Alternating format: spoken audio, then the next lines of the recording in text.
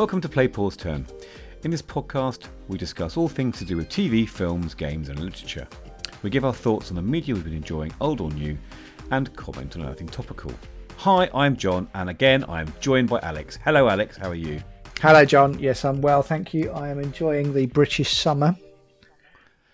Yeah, we talk about weather a lot on this podcast because whenever we're recording, we can look out of our windows. At the moment, it's grim again. What is it now? It's August now. We're recording this in August. That's right. I'm planning to go abroad this week to try and escape the British weather. Meanwhile, I have a family relative who has been at the Korean Jamboree.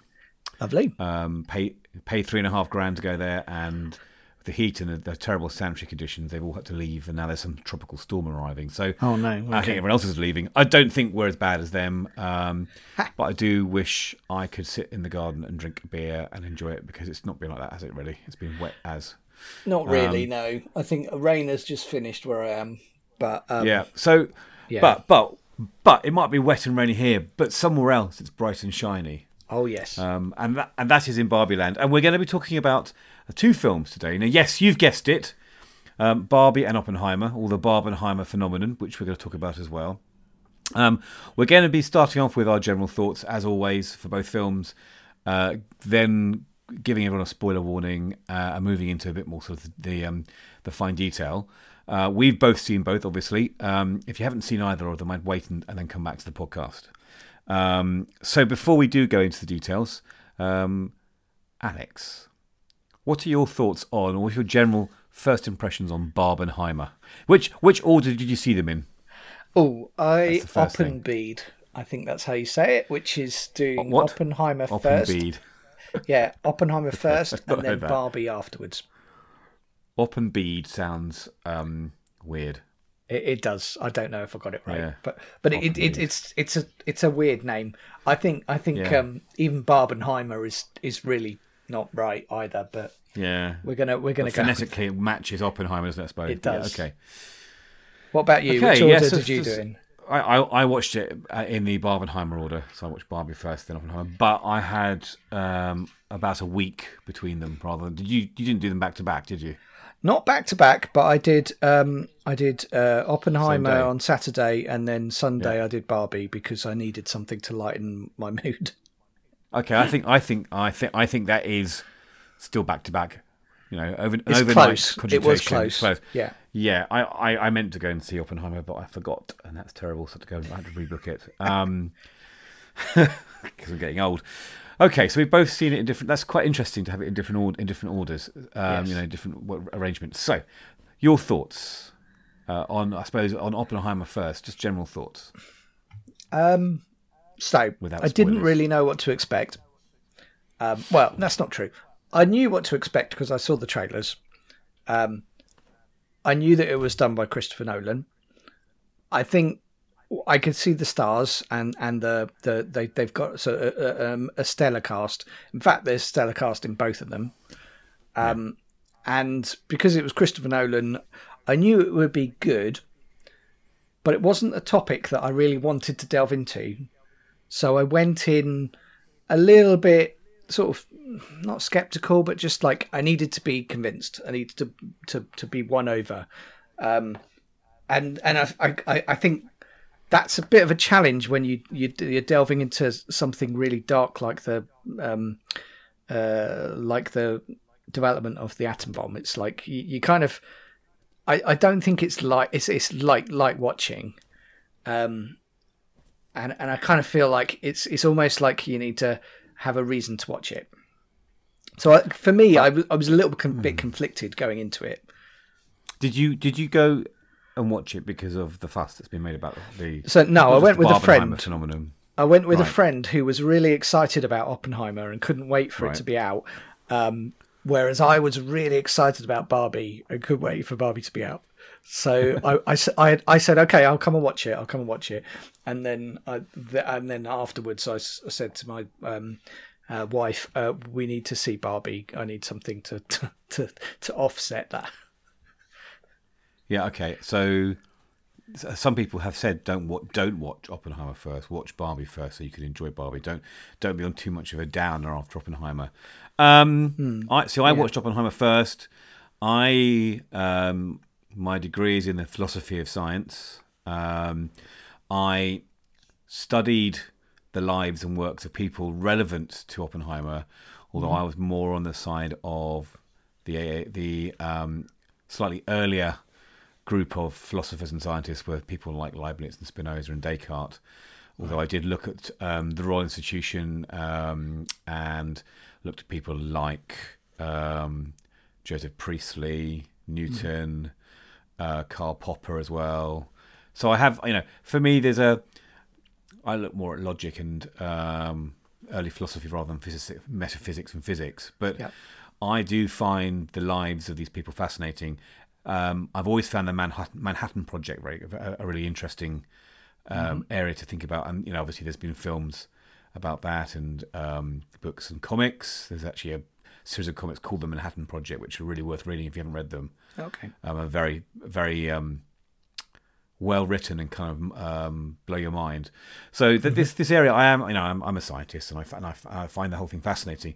But I don't think I didn't expect going in to have too much science. I'm assuming because it's Chris Nolan, it's going to be about the people rather than the science. Although I found, so I went in looking forward to the subject matter. I had actually Oppenheimer's not a man I've studied much. I didn't know anything about his life. So for me, I was looking forward to being educated as well about it and finding out. And I do like the Cold War era as well as a way. It was kind of half Cold War, half 1940s, 1950s, isn't it? But it was a timeline of events. Generally, did you enjoy Oppenheimer? What are your thoughts? Generally on the film? It was a great film, and I think it was very well done. It really shone a light into his world and that at the time. So I think that was really, really good. I was conflicted in parts, and I think that kind of took the shine off it a bit.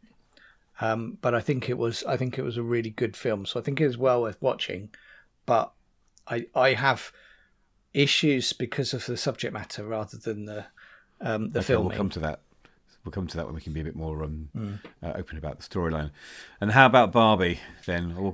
Barbie as your tonic to Oppenheimer. It was lovely. It was. So you go to a film, you go to a Barbie film, you're not expecting to have deep, sort of soul-searching moments. You're not really looking for like questioning about whether about the patriarchy and its role in society. And so I went in with that, like, this is going to be light. And I was surprised at how deep and how much depth there was in the film. But what I liked about it was that I still left with a smile. And I think for me, that was the most important thing, is that while it covered some super interesting and relevant stuff, it had so much joy in it that you could just take out from that. So I think that was what made it for me. I think it has a lot more depth than I expected as well. I mean, I expected going in for it to be a sort of a funny kind of parody on the subject matter with a bit of sort of a cartoonish feel to it. But actually, as you say, there was a message there. Yeah. There's a message that I think a certain proportion of society aren't going to enjoy very much. But as they say, people do find it quite hard to have a mirror held up in front of their face sometimes, and they find that disturbing. But I liked what they did with it. I thought it was very clever. I loved all the nods to the history of Barbie. My sister always used to play with Barbie, although I think she was much more of a... What was the other doll? It wasn't Barbie, it was... Cindy? Cindy, I think she's more of a Cindy fan. I think my mum was more of a preferred Cindy because Cindy's proportions were a little bit less extreme to play with. But I do remember her having a Barbie. So I historically, as part of our lives, it's a nostalgia fest. But I thought, as you say, I thought the casts were excellent, and I thought it was so wonderfully self-referential. And I think it's quite brave of Mattel to open up some of the problems associated with Barbie. There's always been a kind of a concern with body dysmorphia with Barbie and her proportions and expectations, and I think they did a really good job of that. And we'll probably dig a bit deeper about how we felt about Barbie. I would say, on reflection, Barbie's only an hour shorter than Oppenheimer. Oppenheimer's quite a long film, just over 3 hours, I think it is. Yeah. 3 hours and 1 minute, if you include the credits. But I would say of the two, and Barbie's just a little bit shorter than 2 hours, I would probably go and see Barbie again more than I'll go and see Oppenheimer again. Yes. Oppenheimer I really enjoyed. I left feeling outraged about how he was treated. I don't want to say too much more than that. Yes. But obviously it's a historical fact, so we know about that. I think Chris Nolan is very good at making beautiful films to look at. Mm-hmm. I don't. This is one of the more recent Nolan films where I could mostly hear what everyone was saying, which is always good, and that probably helped because there were less American accents in it, less mumbly accents. But I thought Cillian Murphy was excellent, and I think it's probably going to be an Oscar nomination for his role. Yeah, it's got to be. I had a few concerns as well. I mean, not big enough for me to go out with a billboard, but I will come to that in our spoiler talk. But yes, I think of the two, I think I enjoyed Barbie more. I think I respected what Chris Nolan has done. He's put together a good package there. Yes. Does that make sense? Totally. Okay, totally did. Let's go into more detail. If you've not seen either of the films, but you've enjoyed our recommendations, go and see either of them and come back and listen. So let's do it in reverse then. So Oppenheimer first. Okay. So for people who have seen it, but want a reminder of the plot or the synopsis, it's a story about Oppenheimer's rise from early academia as a student, all the way up to him becoming the inventor, or as in the film calls him, the father of the atom bomb. Mm. And that's quite a big step from in terms of what's being told. There's quite a lot of time. It's a long film going to the cinema, but it's long in terms of the time actually it's represented in the story itself. Yes. I thought that was actually well dealt with. I don't think it was too onerous to in terms of how the story was spread out. Mm-hmm. So Oppenheimer, he starts working at the Cavendish laboratory. I think it was in Cambridge, and he's struggling because he's brighter than the students there and the teachers there. I think the opening sequence where he's trying to poison his professor by putting some cyanide or something in an apple, was fascinating because it struck me straight away as a storyteller. Chris Nolan's trying to portray a certain persona here. Oppenheimer, I think, what an extreme thing to do at that age. Like, he's obviously a guy with... what's Chris Nolan trying to say here straight away? That he's going to take risks for his own ends? I don't know. I mean, what are your thoughts on this?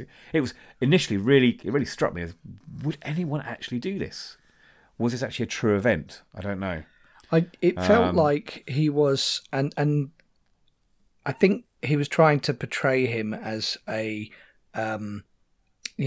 deeply troubled person in terms of his mental stability at that time, and maybe how he dealt with the situation of being at Cambridge. Well, he has these dreams all the time, doesn't he? These dreams that are troubling him as well. And so I think that's what they're trying to portray. And it does shock you. So you do kind of end up thinking, well, what's the rest of this 3-hour film going to be like? And then obviously, yes, he does go and go and retrieve the apple, and actually, I think in a way we kind of, we all kind of held our breath a bit when there was a moment well, I think there. He realised that the apple's not going to be eaten by the professor, but given to his horse, and he has a sort of conscience of guilt that he's not out to kill the horse. So I don't know if he actually regretted what he was doing. I think he was more like, oh my god, I want to kill the wrong creature. I don't know how you felt about that. Yeah. And I think So I was thinking that the scientist, like for a while, I was like, oh no, the scientist can't have it, and I was looking at it quite literally. And Okay. yeah, I think really that by the time he came back, it was clear that he'd changed his mind. So Okay, so he visits Niels Bohr. I think that's in Germany, and he studies for a while there. I think he completes his PhD there, and whilst he's there, he meets Werner Heisenberg, who's obviously the father, the originator of Heisenberg's uncertainty principle, which is all about being able to track and photograph or atoms electrons in an atom. Sorry, I'm getting geeky here now. In fact, before the podcast, I started looking through a few of the people in this film, and I fell down my sort of philosophy science rabbit hole. right. But we'll come to that later on. And he's impressed by Heisenberg, although Heisenberg is a little bit controversial later on in the film, because obviously this is the first part of the film is in the 20s and 30s. We're moving towards the Second World War here, and the threat of sort of the Reich and all its technologies and the arms race. And the arms race is kind of essential to this film, isn't it? We know as children of the 80s what it feels like to live under the cloud, and I'll say the mushroom cloud of the nuclear bomb. We were around when Reagan was proposing his Star Wars policies, and we had various Russian presidents up until I forgot his name. Got the really nice Gorbachev. one at the end that was friends with Gorbachev. That's it. Yeah. But the Cold War, we basically, the first and only bomb dropped was by the States, and that was obviously Hiroshima and Nagasaki. Yes. Which is addressed in the film. There has been no nuclear bombs used in an act of war since then. No. And that's because every country has had their own brace of nuclear weapons as a way of unilaterally keeping the peace. And we have had nuclear disarmament since then. But this film kind of leads up to that whole process. And I think some of that is, I don't know how you felt about this, Alex, is I did feel like, we're going to see the bomb being built and they're going to test it. And for me, I was quite keen to see the kind of the behind the scenes of the bomb building, which was addressed in this, but it wasn't the main focus, was it? No, it wasn't. It wasn't really the.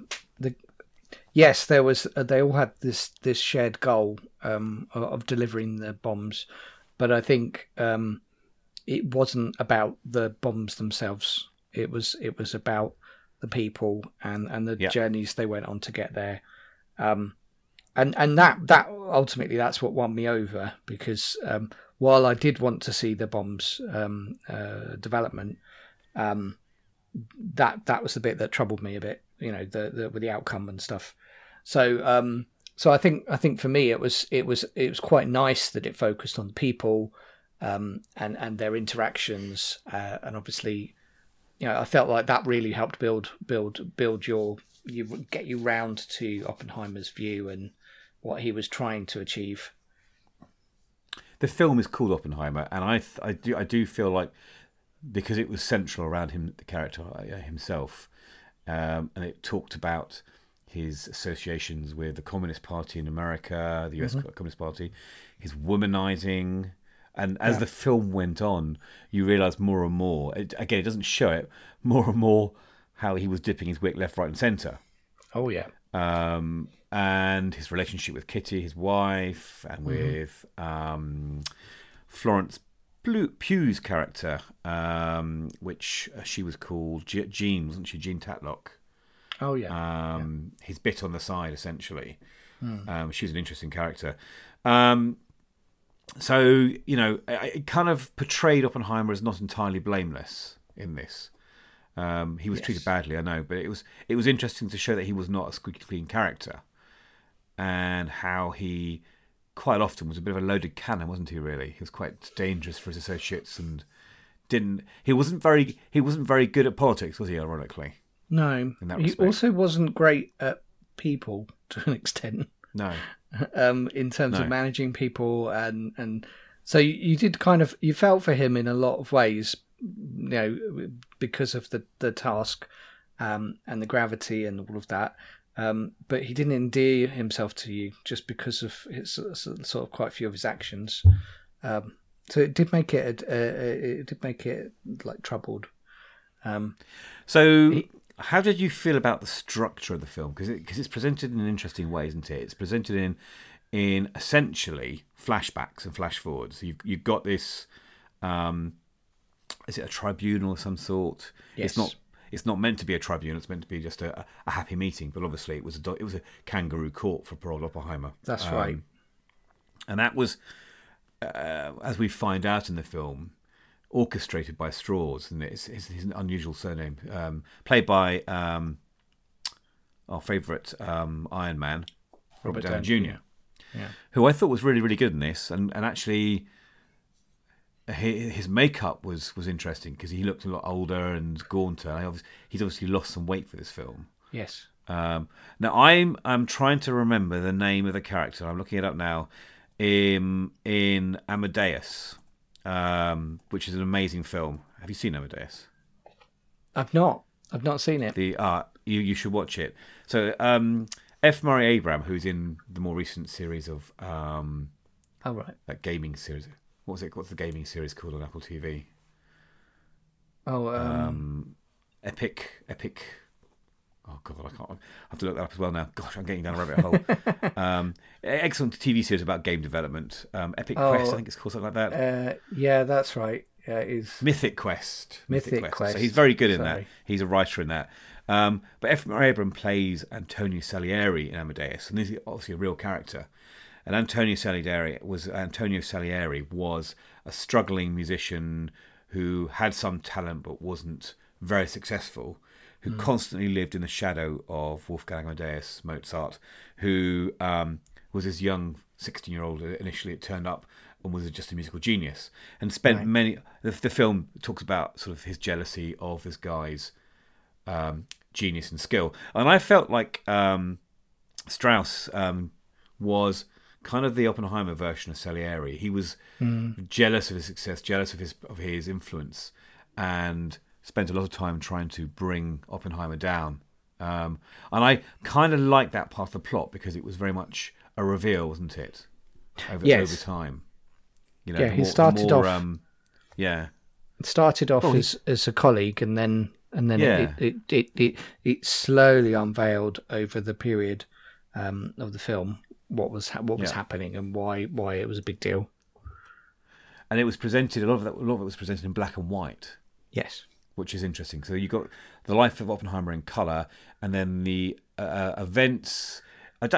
I felt a bit confused by this because it wasn't consistent, was it, at times either? I don't know what the black and white represented. It represented a certain meeting, didn't it? Basically. So they were trying to what they were trying to do was they were trying to show that black and white was a retelling of the facts.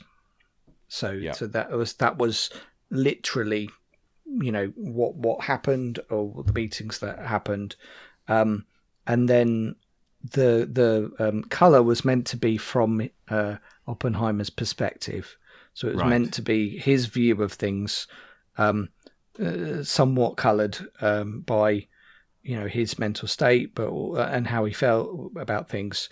Sure. But the thing is, like you said, it kind of bled into each other a bit because some of the views were it wasn't literal. It wasn't obvious enough that we were seeing a skewed version in color and a literal version in black and white. So and again, because they chopped and changed, it made it quite hard to work out sometimes. So that was an area that kind of was a little bit overused. I think if you're more, you seem to understand more than me about that, but I think if you're more salient with the facts of Oppenheimer's life, maybe that was clearer. Maybe because I was new to this whole story, it was a bit more confusing. Interestingly, obviously, I didn't see this in IMAX, unfortunately. I'd like to see it in the IMAX format. Oh, right. But in the IMAX format, because there were black and white sections and they had to be in the IMAX, the ratio. Kodak had to develop the very, very first ever black and white film stock for IMAX. For this. Interesting. I didn't know that. So that's a new. I presume that'll then be used for future films. Clever. Okay, so I was impressed with. I thought Matt Damon was very good in this, actually. Yes. And you can see obviously Matt Damon's an older actor now. He's getting different roles. I loved him as Dr. Mann in Interstellar. That's still my favourite Nolan film. Yeah. He was interesting in this. He was playing. Was it Graves or Groves? I think it's Graves. Leslie Graves. Leslie Groves. And he actually was on a break from acting when this was being filmed. Right. He had made this promise with his wife that he wouldn't do any more filming unless Chris Nolan asked him. And of course, when he did, his wife said, "Fine, go and act." So this was kind of a one-off for him recently. And it was filmed in parts over the pandemic, wasn't it? I mean, it was held back a little bit, I think. So Universal picked this story up with Chris Nolan after Chris Nolan fell out with Warner Brothers. And going back to the whole Barbenheimer phenomenon, it's quite an interesting thing. I find it quite interesting because I don't know if this is true. I don't know what your thoughts on this, but the fact that Warner Brothers put out, because I think Barbie is a Warner Brothers film, isn't it? Yeah. Licensed by Mattel, but it's a Warner Brothers film, and it's interesting how the slot that that kind of in a slightly less busy time of films being released. I mean, the summer blockbusters are the big ones, but we've had less films, I think, this summer than we've ever had. It's interesting how Barbie went up against Oppenheimer. And I think what was meant to happen was that Barbie was meant to foreshadow Chris Nolan. I wonder if Warner Brothers were having a bit of a dig at Chris Nolan about his past relationship with them. Maybe I'm reading too much into it. I just think it's really hilarious that what was meant to be kind of a plan to oust Oppenheimer has boosted Oppenheimer's figures, but also boosted Barbie's viewing figures and take. I mean, Barbie. How much has Barbie taken now? So is it hit $1 billion yet? Yes, so it's already hit $1 billion worldwide, which is crazy. It's just coming up to $500 million in the US and Canada, which in itself is insane. And that's off a budget of 145 million. So now they spent 150 million in marketing, but even so, like, they are very happy with that response. I bet they are. Oppenheimer has actually done pretty well as well. So Oppenheimer has done 550 million. So it's been $500 million as well. Yeah, it's $500 million as well. The budget on that was actually a bit lower, so it was 100 million. So actually, probably in terms of profit, they've made more money on Barbie, but Oppenheimer's not done bad considering. No, I mean I've tried to get a booking at our local IMAX. I go to the BFI IMAX in London, and every single Oppenheimer performance is sold out for about 3 or 4 weeks. Wow. And I think part of that is that they did market that film as a cinema experience. It's not, it will do well and make money from streaming and download sales. But I think Chris Nolan's becoming the director known for, you've got to see it in a cinema first. Now I'm going to go and try and see the second part of June at the IMAX. Because I saw the first one on IMAX and with Bobby actually and loved it. So again, I like those sort of events now. I think it's really good now that people are being more convinced to go to the cinema, especially after the pandemic. When I went to Barbie, did you notice this? When I went to Barbie, it was predominantly women, but there were plenty of men there as well with their wives, with their girlfriends, but everybody was wearing pink. I felt like the one not in costume at a Rocky Horror performance. I didn't realise people getting dressed in pink to go to see it. Isn't that lovely? I think that's a really cool thing. That's become like a thing you do. It was these an events where exactly, and that's what people are doing again, and I think that's really good because as much as we do have nice TVs and setups at home, it's what else they can offer at the cinemas. Sadly, my cinema showing of Barbie, about halfway through, I think they left halfway through. Some teenage boys left and then ran back in, shouting offensive swear words, which was a shame because there were young children, 12-year-old girls watching it. And I just think, Yeah. if you don't like a film, walk away. It's not your bag. Don't come in and ruin it for everyone else. Yeah. And there have been some upset men about Barbie. And we'll come to that later on. But let's just get back to Oppenheimer. I'm jumping around here because there were some things you had concerns with. So, and what were your concerns with the film? One of the main pieces. So, yes, I feel like I'm getting middle-aged man syndrome Right. because there were a few things when I saw it in the cinema that bugged me. Just the sheer amount of bass and sort of the noise, the cacophony of noise that accompanied some of the Oppenheimer's sort of mental visions and things really grinded. I really struggled with that. I mean, I don't know what your cinema was like, but for those sequences, all of our seats shook.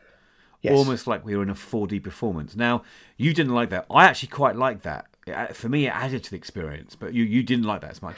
Was that because you couldn't hear what was going on the screen, or was it just for you it wasn't necessary? I think it was just too much, and the problem was I just didn't feel like it was clear what was happening. Right.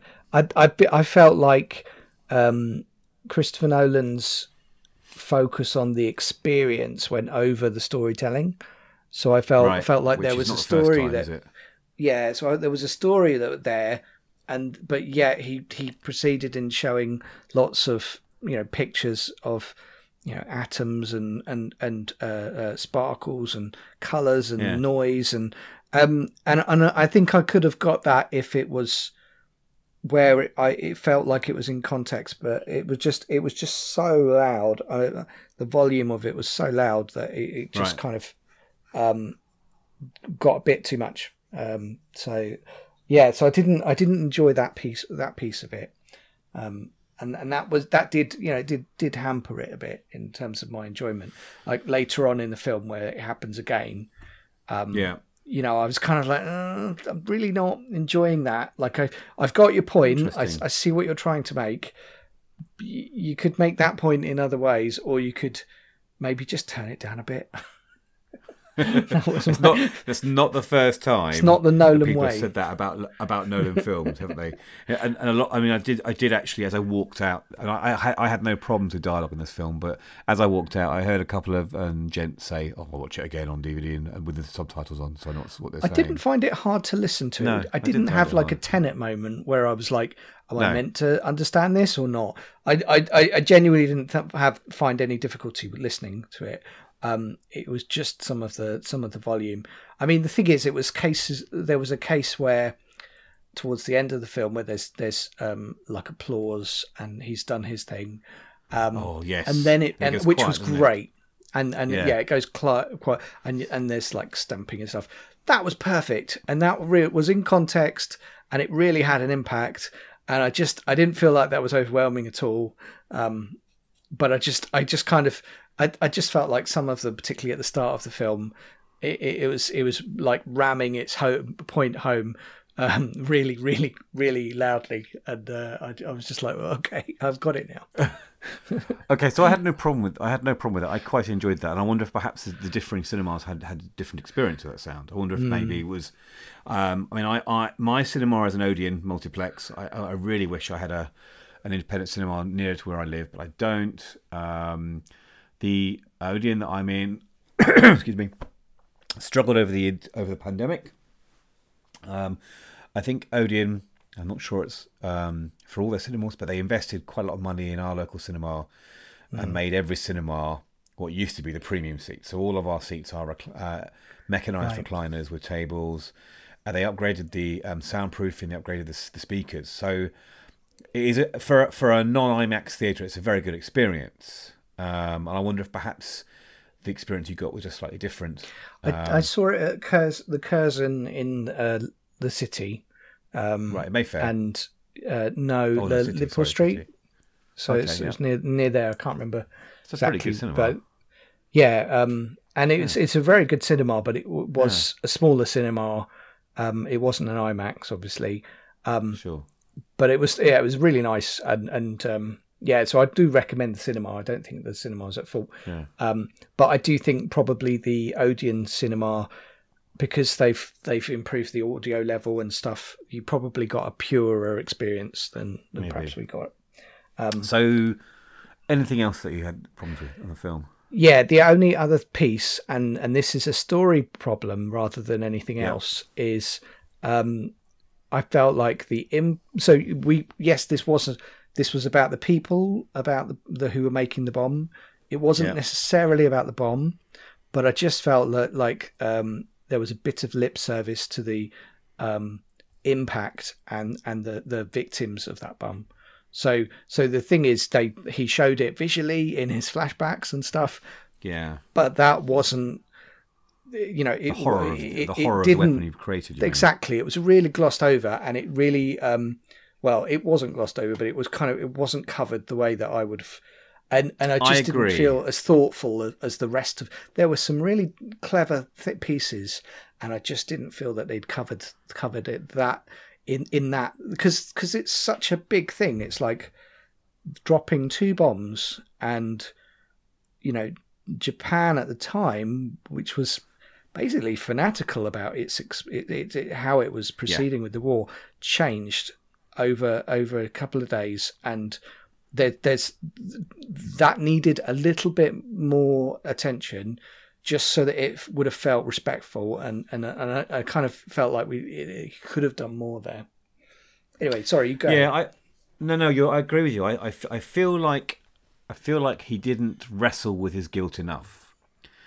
I also appreciate there's a lot to cover in this film. It is Nolan's Yes. longest runtime of any of his films, and they did address it a little bit. I mean, you can see that scene at the end with the clapping where he suddenly realizes, why am I being applauded? I'm a. That's right. It's the famous quote, "I have become death, destroyer of worlds," which was from I forgot what the book's called. It was a book that Jackie opened up and found in his office when they were dating.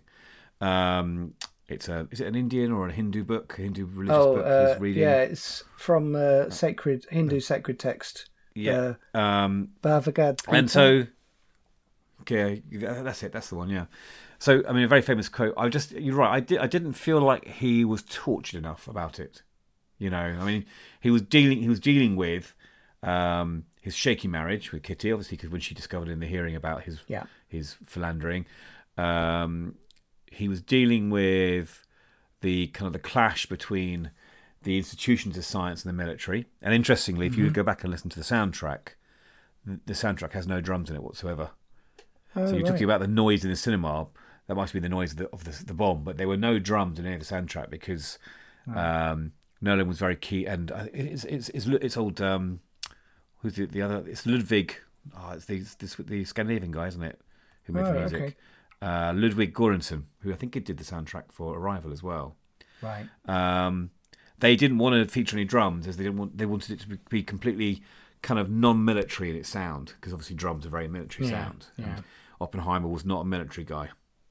He was a scientist who was sort of dragged into the military and given a rank, which is reflected in that scene where he's wearing the jacket and they all take the piss out of him for wearing the jacket. He takes it off. That's right. The military jacket.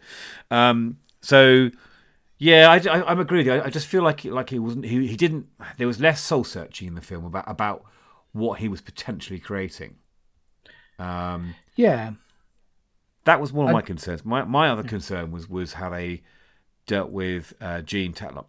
I just don't know why Florence Pugh needed to take her clothes off for those scenes. Yeah, it wasn't necessary. I just thought that was a little bit.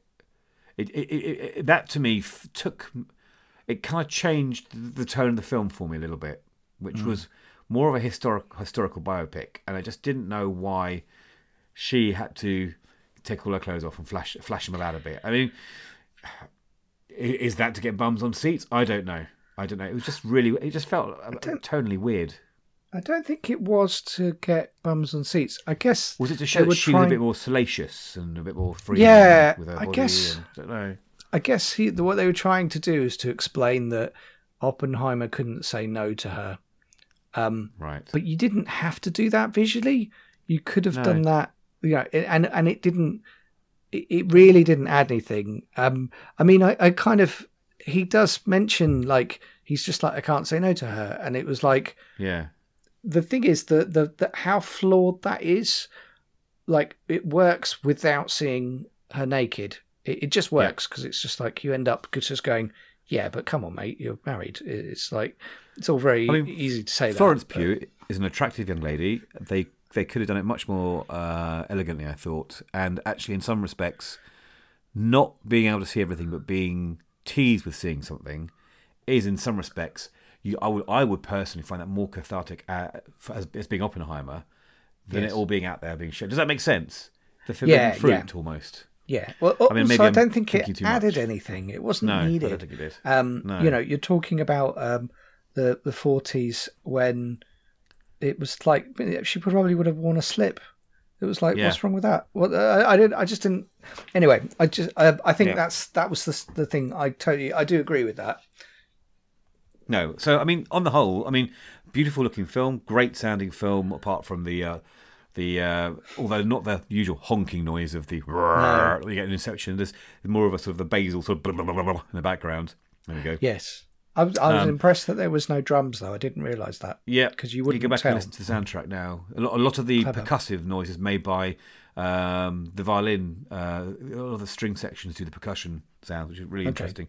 I thought Kelly Murphy was brilliant. I thought Emily Blunt was wonderfully understated, if that makes sense.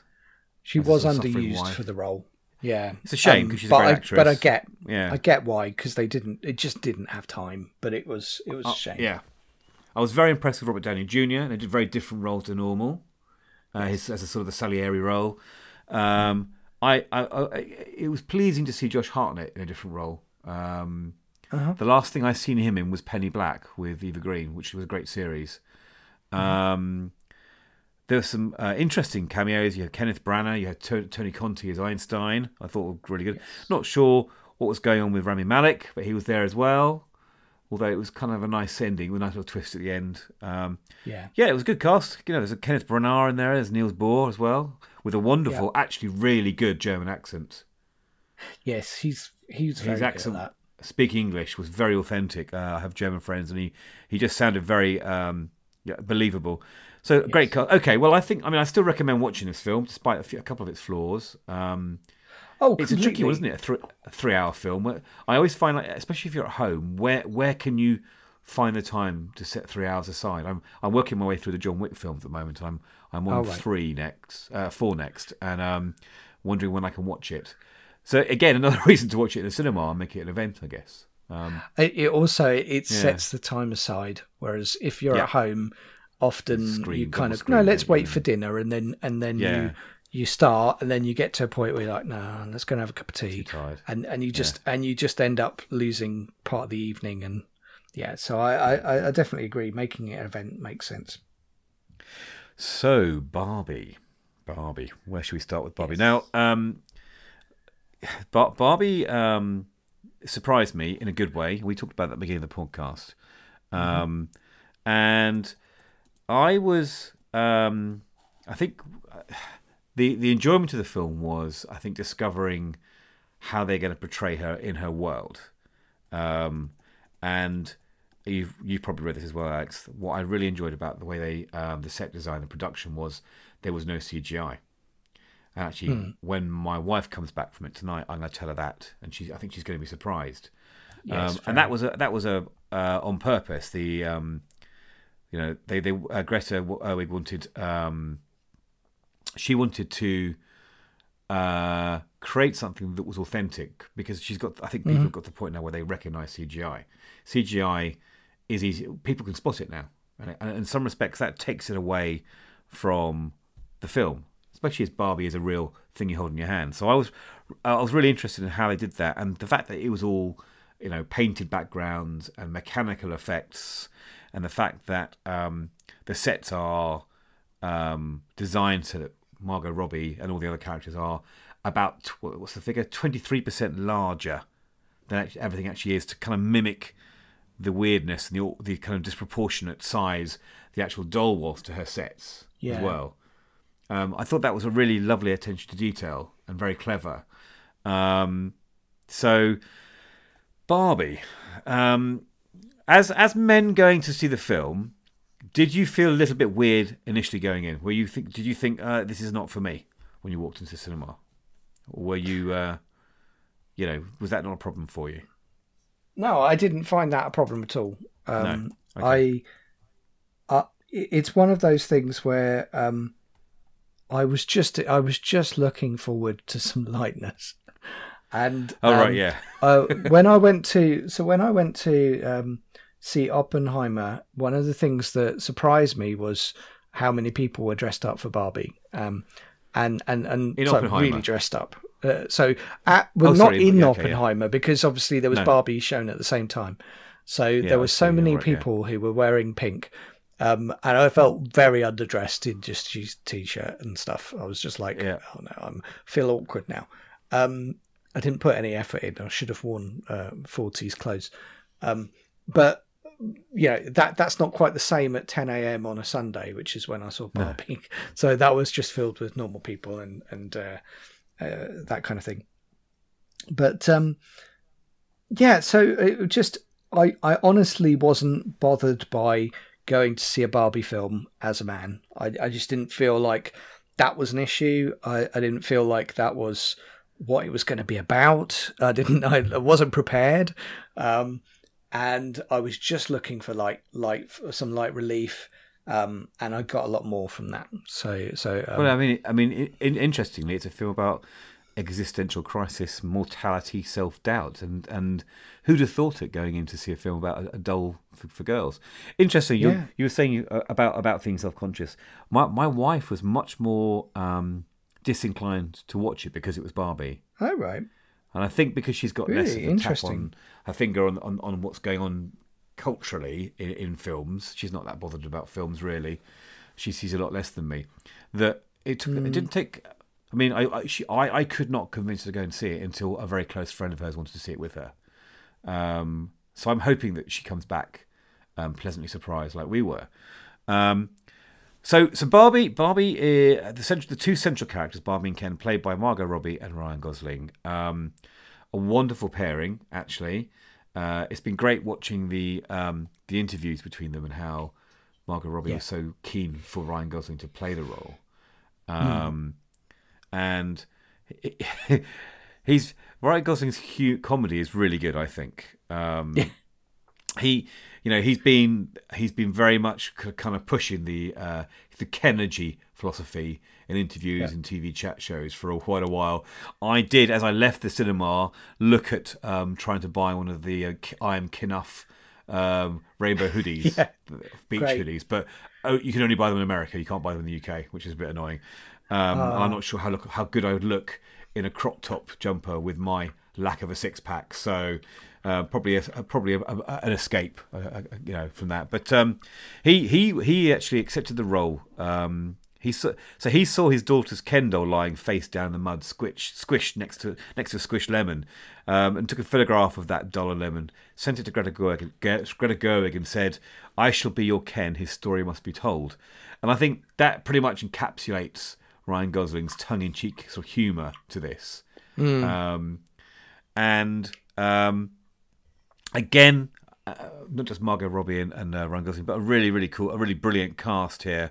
I mean, I thought America Ferrera was very good. She's brilliant in Ugly Betty and in the supermarket series she was in. What was it called? Is it Superstore? Have you seen that? No, I've not. Very worth watching. It's a comedy series, a bit like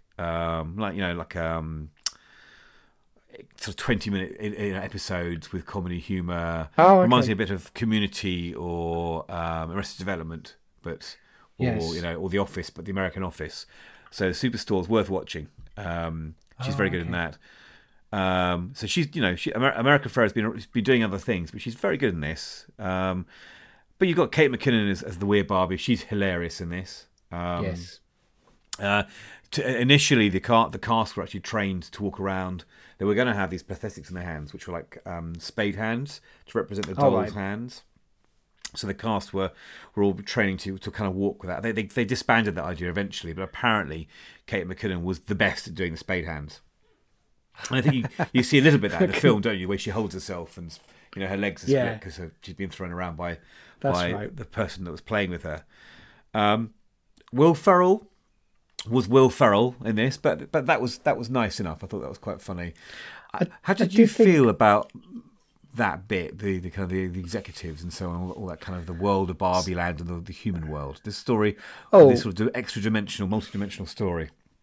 So it was a little forced because and particularly the Mattel bit. I think that was, but once you got that it was kind of deliberately done that way, it kind of you just stopped trying to pick holes in it because there was no point.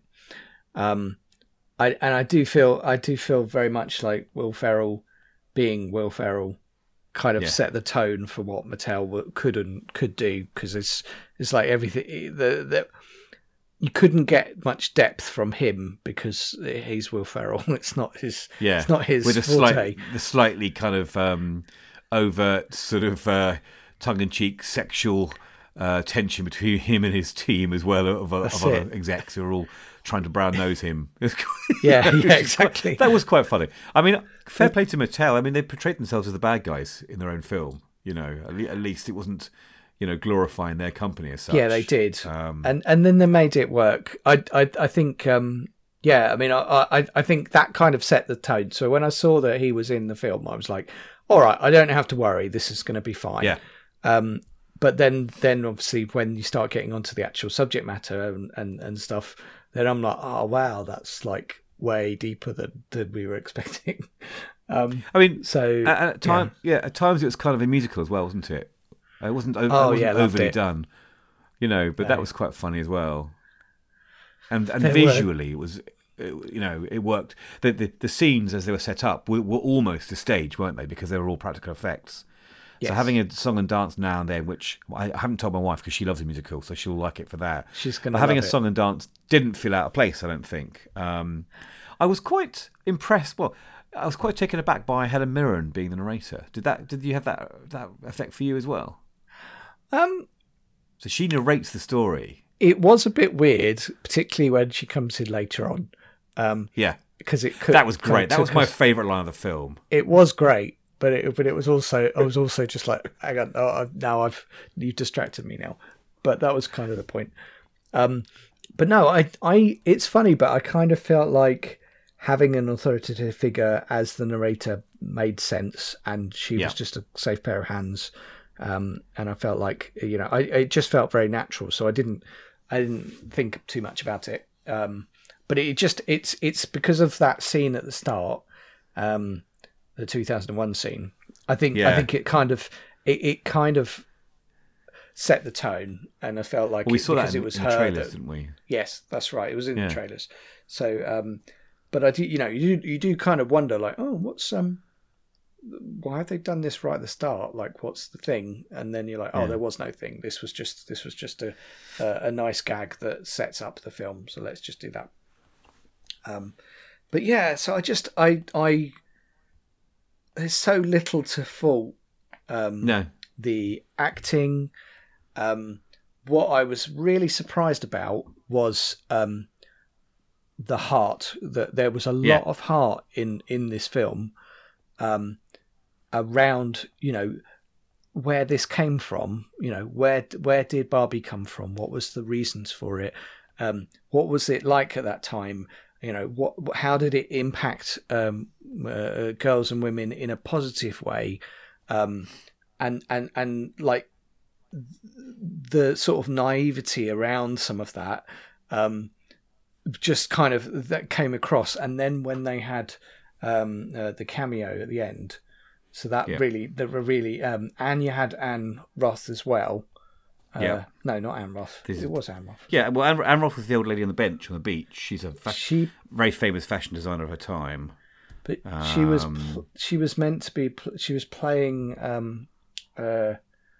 the person who created Barbie. That was who she was meant to be. Although she was a she. Yeah, I think that was who she was meant to be playing on the Because I on the know, bench. because I know that very famous actress Rhea Perlman, Hmm. in the old lady in the room, that when Barbie runs through that room at Mattel, and that's meant to Right, be yeah. Barbara Handler. Oh, it was meant to be her. Was it meant to be her daughter? I can't quite remember. But possibly, yeah, yeah, I'll have to look it up again. But it just really touched. It touched me about the fondness that had come out of that. yeah, And it's what was nice was how that was weaved into the story. So it wasn't placed. It didn't feel out of place. And because it became integral to, you know, why she was important for being her rather than anything else. I think that was really really powerful. yeah. So I Because love that. I love that moment. because she says, Barbie came out of her own desires to be this perfect Yes. woman that she can never be. And I just find the whole central concept this fantasy world, but how it kind of, as you say, it holds up a magnifying glass to how women have been treated since the 50s up until now, and how there's a tide turning, the Me Too movement. But at the end of the film, rather than the women taking over again, there was a bit more. Because obviously in the Barbie world, all the Barbies have the main roles. They're the doctors, they're the prime minister, the presidents. They're the nurses. They're all the main characters, all the main figures. Whereas the men are kind of like sidekicks and don't come home to stay and so on. Ken gets upset when he realizes in the real world that the patriarchy is in power. He brings it back, and they have barbecues and like Ken dens and Ken lairs and so on. But at the end of the film, there's a appreciation from Barbie that it was too one-sided when they were in power, and there was a lot more compromise. And I thought that was a really optimistic, forward-thinking kind of approach, which I really liked. So it was. However, there wasn't a case at the end where they said, like, "Come on, Ken, let's come and join us." Yeah. It was one of those things. It's like, yay, we've won up back from the Kens, and I kind of felt like it would have been kinder to show a kind of more conciliatory tone. So there was that, but it was just mentioned. It wasn't really shown through the actions. And I always wondered, like, I just wondered, like, where did the Kens live? Like, where were they? And I kind of was expecting at one moment to find this underground lair which is like in the sewers or something, which is where the Kens went at the end of the day, because they didn't have a space in the Barbie houses. So I've kind of had this in my head, and I was just like, okay, clearly that's not how it worked. But I was like, it would have, because I think one of the challenges is it's really easy to paint things as all one way or all another way. So it's very black easy and white, to, but actually it's more like exactly. black and pink, isn't it? Really. And it just, I don't feel it's that case. I think things have moved a long way. Is there more, for them to go? Yeah, absolutely, and I totally appreciate that. But I felt like that piece wasn't really mentioned. It was kind of just glossed over. Could this film have been made even 10 years ago? I mean, it was first. The idea first came around in 2009, so maybe 10 years ago. But let's just say turn of the century, 2000s. This film probably couldn't be made, could it?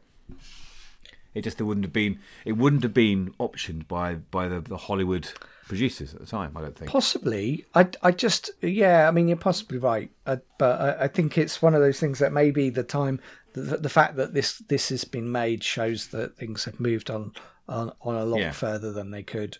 And obviously the whole point around Ken bringing the patriarchy back to Barbie Land is like to show the extreme, not to show reality.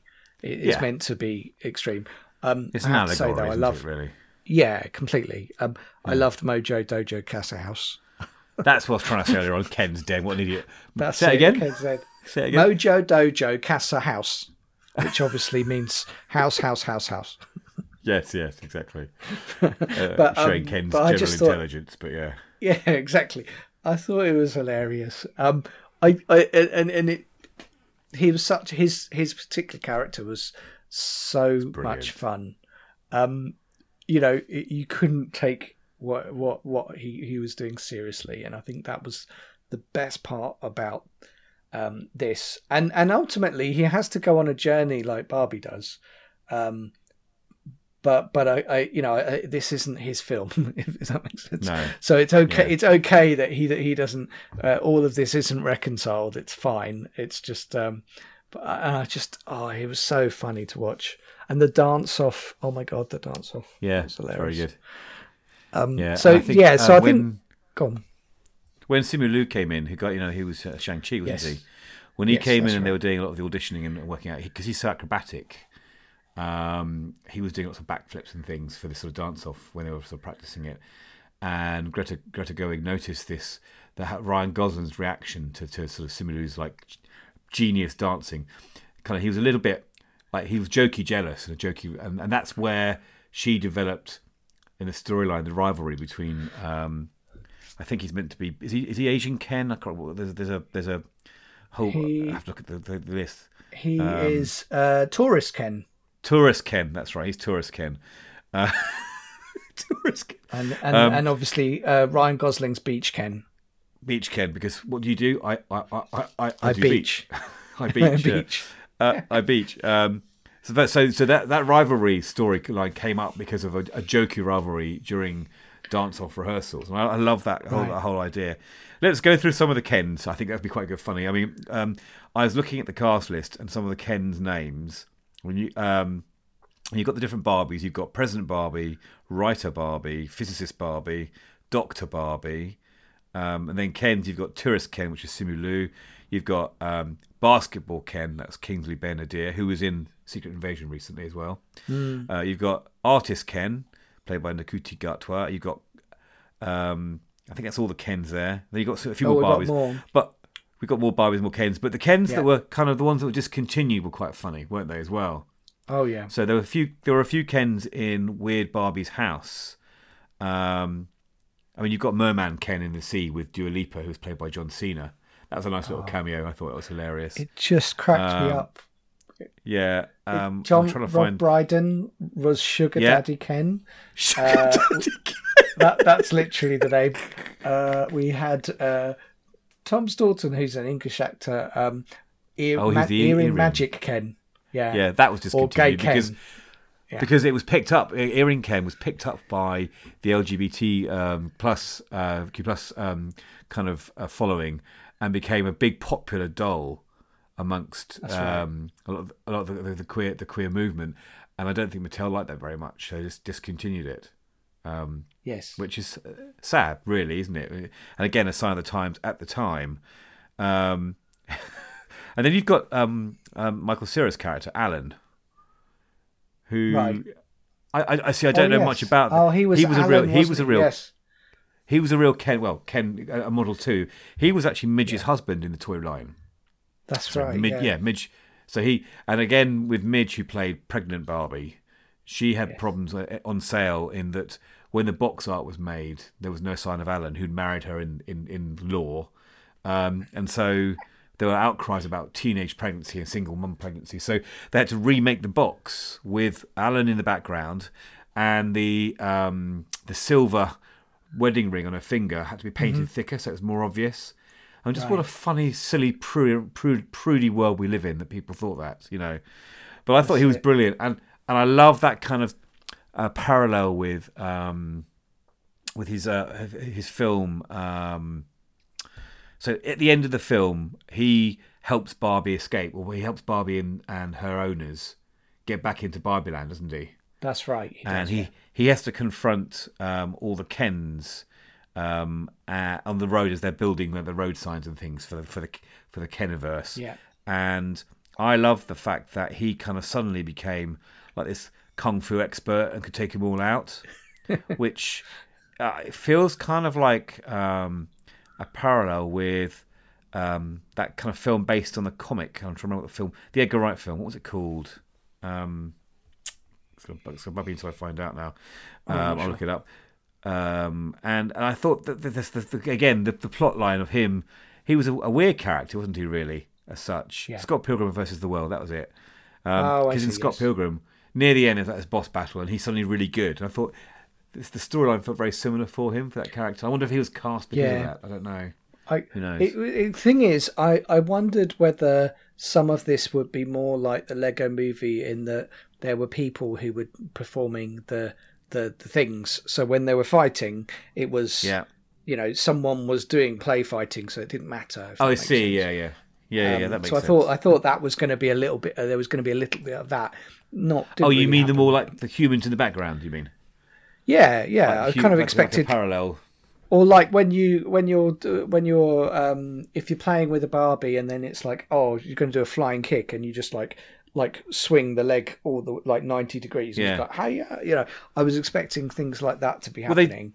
They hinted at that, didn't they, with Barbie floating down between floors because there were never stairs made for the Barbie dream house. So the kids it was just hinted, move but downstairs. it never really went as far as Lego Movie did, where it well. was actually people doing it. I wonder if scenes like that got cut from the film, perhaps for length. I don't know. Possibly. There were, what I loved. So there was a few things that you just like. What was funny is that it was willing to laugh at itself at some of its things, and so you had things like growing up Skipper, whose boobs literally grew.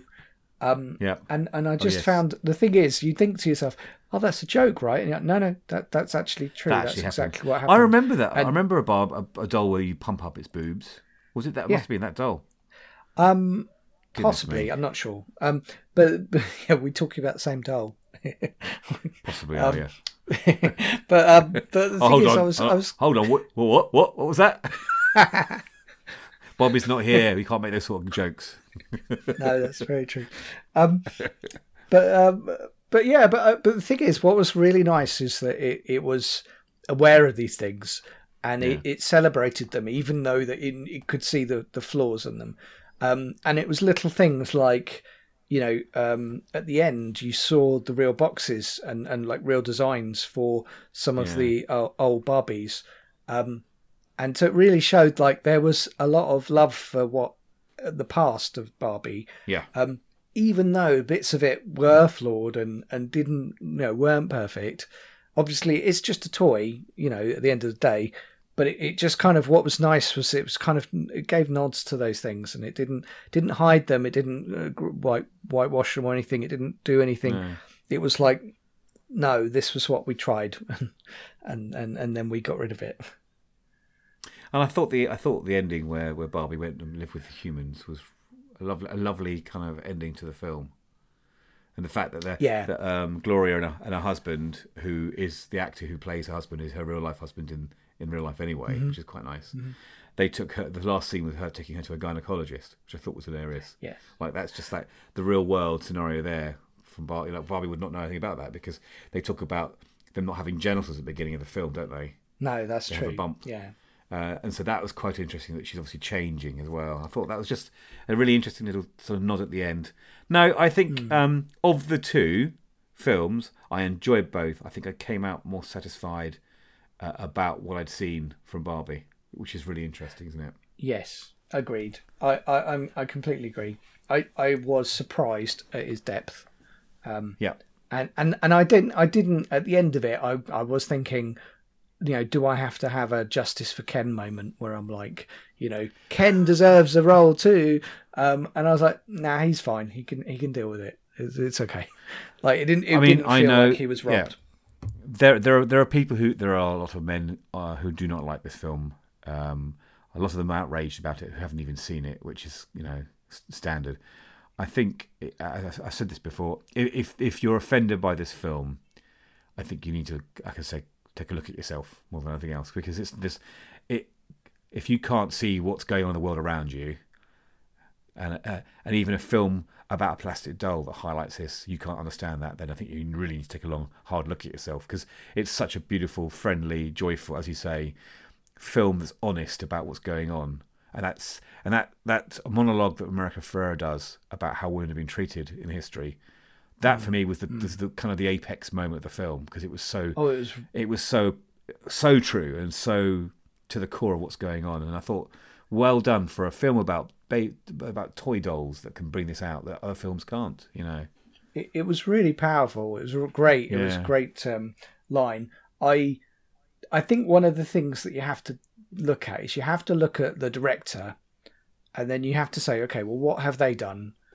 And then when you look at Greta Gerwig's roles, her films that she's done, I think she's done Lady Bird. You kind of she did Lady Bird, and White it's Noise. like once you have a look at that and you see the content and the fact that it is talking about some of this stuff, I think it puts it into more of a perspective. Yeah. And I think it's amazing, because the next one she's going to be doing is Snow White. So God knows what that's going to be like. But wow. I think the reality is it will probably be exactly as Disney tell her to be. Right, yeah, that's true. But I do think that, like, following on from Lady Bird and Little Women, for example, it's like, yeah, of course it's going to be celebrating women. That's what you expect when you get Greta Gerwig in to do your film. And it's also what you really expect of a Barbie film to an extent, because why wouldn't you? So the kind of, oh no, I feel persecuted as a man bit. I'm like, actually, it's okay to feel a bit awkward about it at points, because so you should. It just highlights. Yeah, it just highlights that actually there's some elements that are unequal in society, and we should think about that. But it's not a personal attack. It's not like you are the fault of this. It just gets you thinking about that, and that's not what I expected from a Barbie movie. That's what makes the film art. Yes, it's a work of art because of that, because it makes you think. Yeah, it really did. It ticked the box. It ticked the box of it's not just a film about Barbie, which is a really high bar, really. If you think about the content, you could have she could have had very little to work with. This is a good point to stop here, I think. But I would like to say I very much hope they do not make a sequel. I think that the film in itself, as it is so perfect and rounded off that I don't think they need to make a sequel. But looking at how much money it's made, who knows? But maybe Greta Gerwig will be brought in for other projects if she's this sort of bankable. But I really hope they don't make a sequel. Okay, let's do the usual housekeeping. So you can find Alex on Mastodon at alexhansford@twit.social. You can find me at John PR Evans at mstdn.social. If you want to listen to the podcast in your web browser, we're at playpausturn.show. It's always a pleasure talking to you, Alex. Thank you so much for joining me again on the podcast. Thank you, John. I am swanning off for a couple of weeks on holiday, but we'll see what happens over the next few weeks. This has been Play Pause Turn, and thank you for listening.